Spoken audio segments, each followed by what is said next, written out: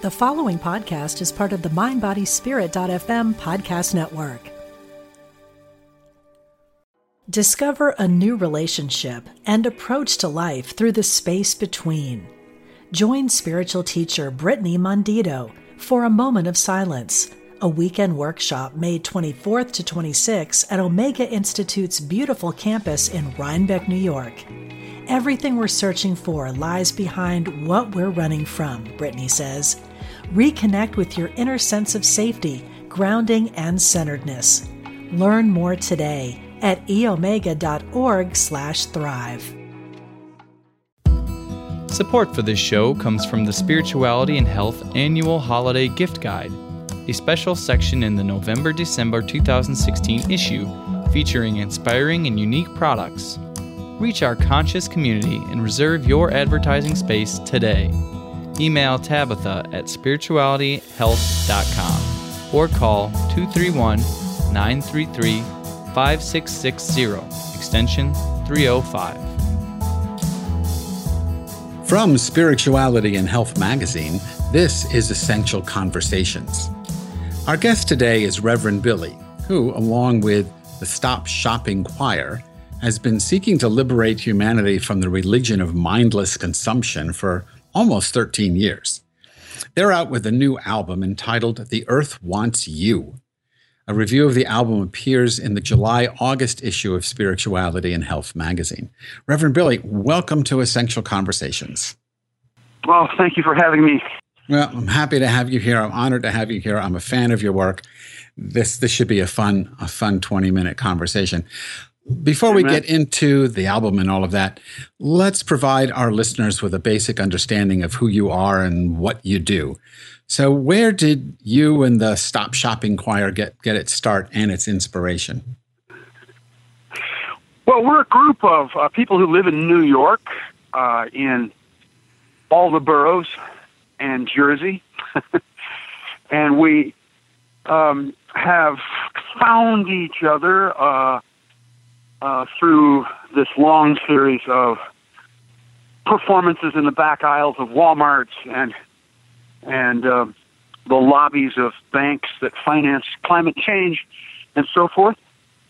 A lot of sidewalk parading, a lot of public space invading. We call it spiritual trespassing. And we are, I'd say we all share,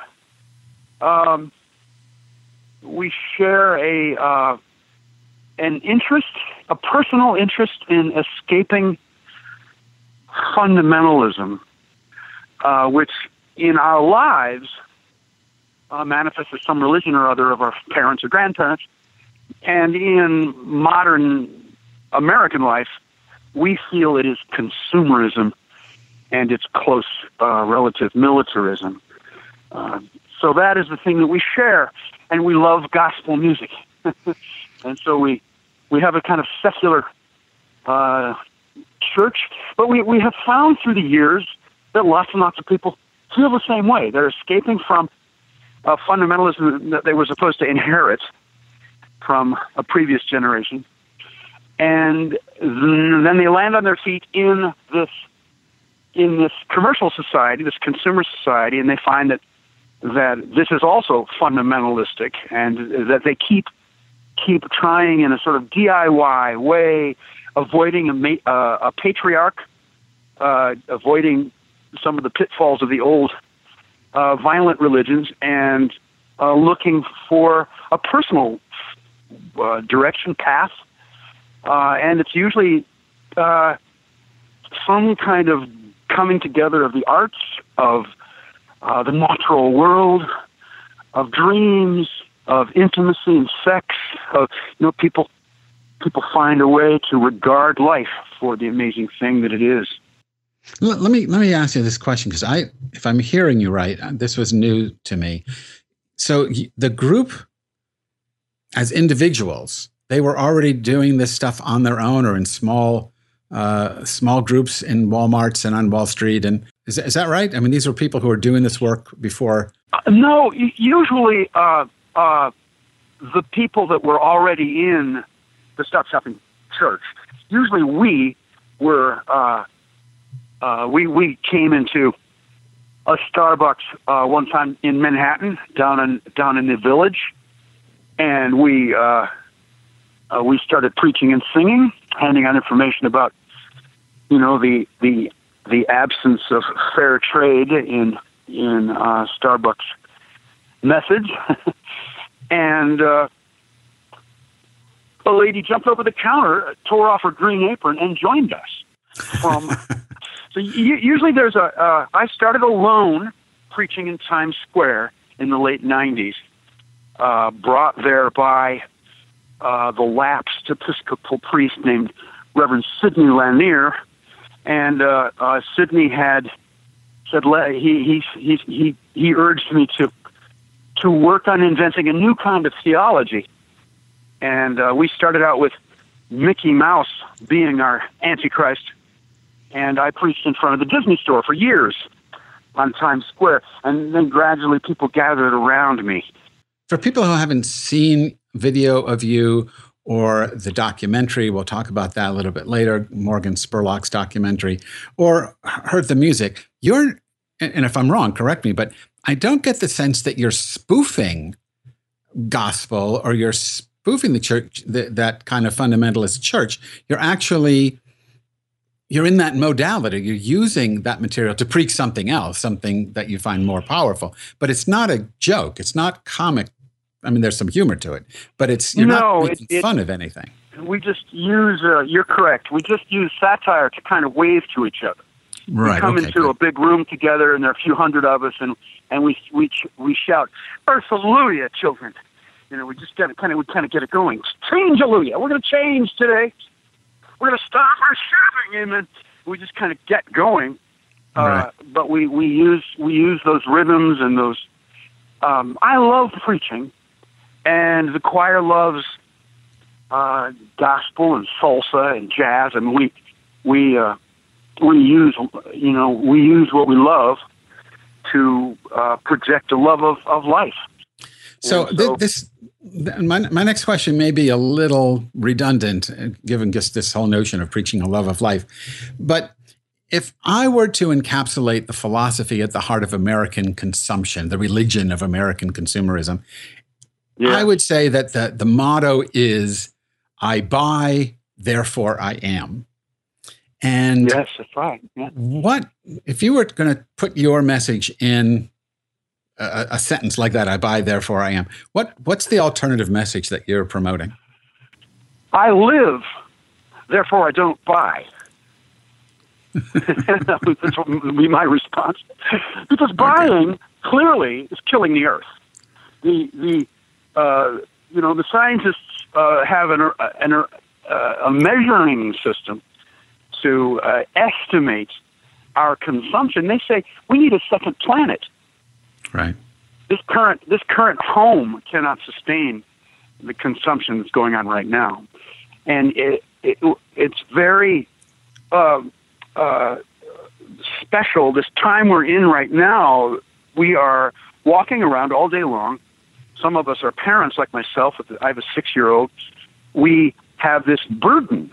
We know we're doing the wrong thing. We know consumer society is not creating prosperity. It's creating death and destruction. We know there are good reasons why we're slaughtering each other every day. We know that extinction, that habitat destruction, the melting of the polar ice, we know these things have causes that can be traced to our personal habits, and that these personal habits are encouraged all day long by an onslaught of thousands of marketing events. So we're walking around with this burden, this weight, and really nobody's talking about it. It's a secret. Certainly, the leaders of our biggest institutions are not talking about it. Certainly, the leaders of nation states are not realistically talking about what's going on. They treat climate change like it's just another issue, like it's one of 20 issues, and then and when there's an election coming, it's not mentioned, as we've just witnessed. Bernie mentioned it, but in most of the elections that we see in Western democracies, they're discussing, really tortured ideas of nationalistic freedom, and we see all this stuff going on that just ignores the elephant in the middle of the room. So I'm preaching, but there's no pulpit here to pound. Help me, Rabbi. Well, I think we're getting it even without having you pound on the pulpit. So let me, I know one of the things that you love to hate is Black Friday, and there's 114 days left until Black Friday. What's your problem with Black Friday? Well, the celebration of the sacred deliverance of the soul through discounts that are awarded by these corporations, almost always sweatshop corporations, fossil fuel centric corporations, and corporations that corrupt our attempt at a public democracy. We have Black Friday has taken different forms for us. 2 years ago, we went to Ferguson, Missouri, after the murder of Michael Brown and Eric Garner and so many others. But we went to Ferguson, and we joined the boycott by the religious people, by the ministers and rabbis and imams in the area. And we went into the all-night discount Black Friday celebration stores, the big boxes, and with hundreds and hundreds of African-American young people shouting, "Hands up, don't shop! Hands up, don't shop! Hands up, don't shop!" So what we experienced there, of course, many of the people in the Stop Shopping Choir are people of color,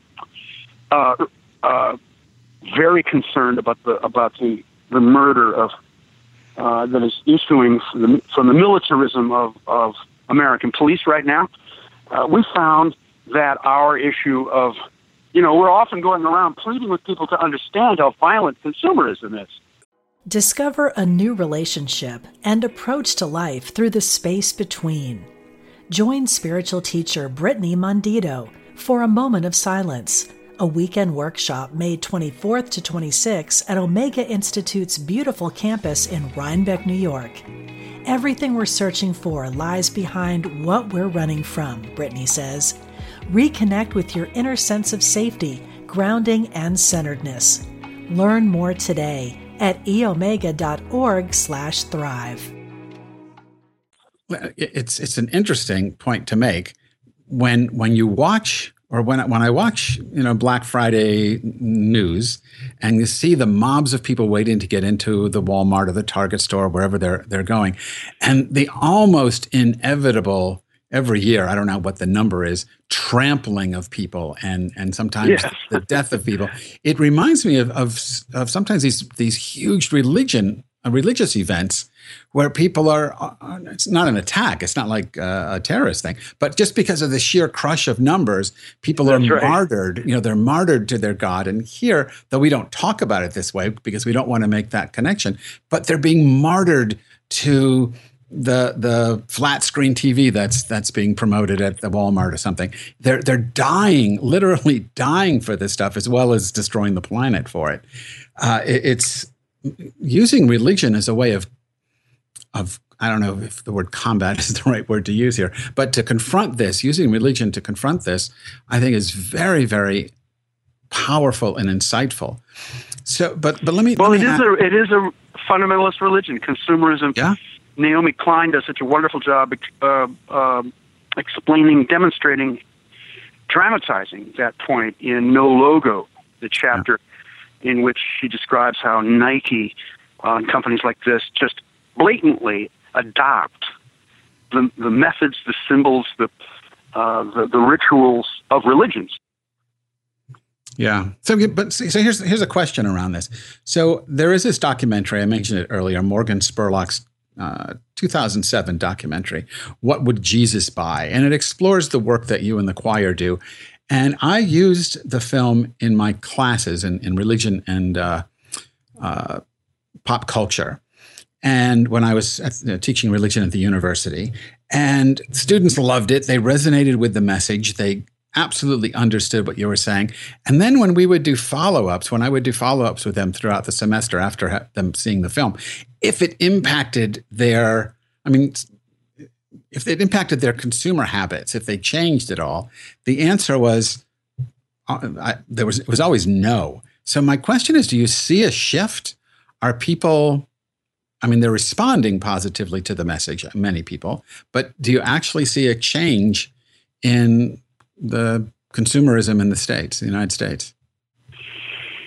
Well, we are activists, who sing, and we have adopted a position, Rabbi, that you could compare to the Yes Men and Code Pink.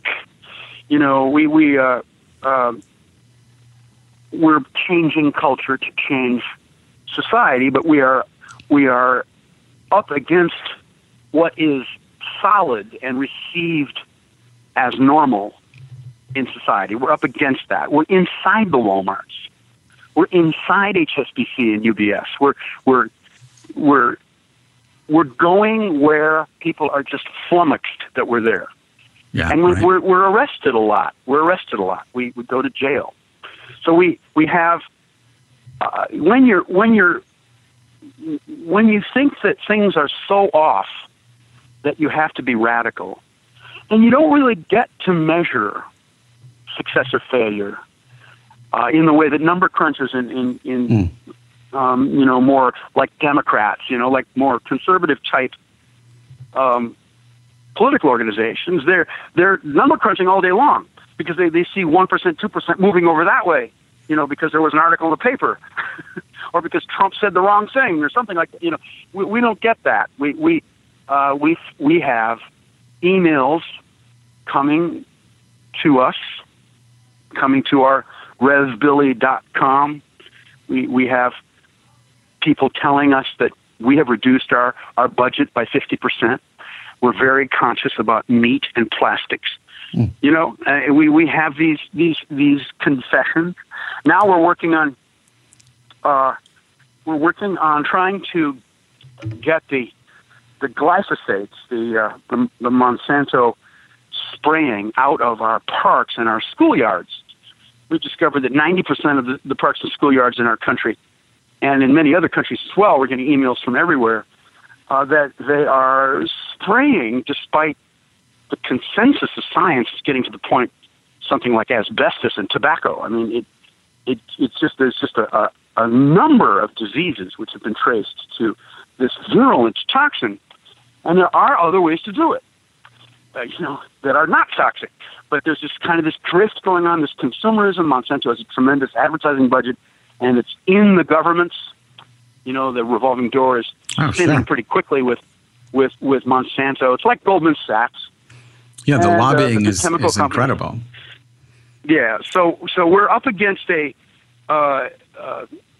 habit, something that's going forward. We started it because they were spraying near our playground in Brooklyn, in the park. We found, there was a spraying truck. It was about a city block from our park. We thought, this is too close. Because we knew what it was. There was Monsanto packages in the back of the pickup truck next to the tank and the spraying device. And then we started from there. We filed a Freedom of Information Act request, and we got the information after, we had to perform inside the offices of the Parks Department of New York. We had to sing some songs right on their desks. But finally we got it. We got the information. And there were thousands of sprayings going on all over. And then we put that on the social media, and now we've posted 8 or 9 cities at RevBilly.com, and we're on the ground trying to change our daily normalized habits. And is it changing us? This is about as close as we've ever come, Rabbi, to being able to measure the change, because if they stop spraying, then that's numerically solid. That will be that they will go from spraying 2,700 times in 12 months in 2015 to 0 this year, and we will know that. But in fact, it might be preventing somebody from dying of cancer 5 years from now, and that'll be hard to. You see what I'm saying? We're in the most direct cause and effect political situation we've ever been in. Usually, we get up at 5 a.m. and try to hold back thousands of people on Black Friday from coming into Macy's front door. Well, is there any way to measure if we slowed them down a little bit, if for the first time somebody heard the phrase, we don't have to buy a gift to give a gift. Right. We put that into their brain for the first time. Well, no way to measure it. No way to measure it. We're out there. We're radicals. Well, it seems, and we're going to have to leave it at this because we're out of time. But it seems we're at our 20-minute limit now. Yeah, we really are, unfortunately. But this is really a calling more than let me put it this way. It seems to me when I listen to the music and I watch the clips on YouTube and the video, the documentary, that you're not. What you're doing isn't rooted in anger as much as it is in compassion, and your tool seems to me to be theater and humor, like you said, sarcasm. And so I think it seems to me that gives you a creative edge, and it makes it more difficult to burn out, even if you don't have the numerical things that you can say, oh yeah, we did X this year. What you do is just fascinating, and I hope people will take a closer look at it. But we are out of time, and I want to just thank you, Reverend Billy, for sharing this conversation with me. Hallelujah. I'm honored to be talking with you this way. Well, it's hello to everybody out there. Stop shopping. Amen. Stop shopping. My guest today was Reverend Billy, whose new album with the Stop Shopping Choir is called The Earth Wants You. The album is reviewed in the July-August issue of Spirituality and Health magazine. You can learn more about Reverend Billy at revbilly.com. Support for this show comes from Inner Engineering, a program to empower every human being with the tools for well-being from the distilled essence of yogic sciences. Visit innerengineering.com to learn more. Please log in to spiritualityhealth.com to subscribe to the magazine in print or digital formats and download the iTunes app for this podcast. Essential Conversations is produced by Ezra Baker, and our program coordinator and executive producer is Alma Tassi. I'm Rabbi Rami. Thanks for listening. Intuition is our spiritual GPS and the single best tool that we have for navigating our lives. I'm Victoria Shaw, and on my Intuitive Connection podcast, I will share with you the ways to connect with your intuition and awaken the gifts of your soul. In each episode, I'll draw on my own intuitive gifts and my training as an Ivy League trained counselor and psychologist to help support you in reaching your highest potential. Start listening now on Mind, Body, Spirit FM Podcast Network or wherever you find your podcasts.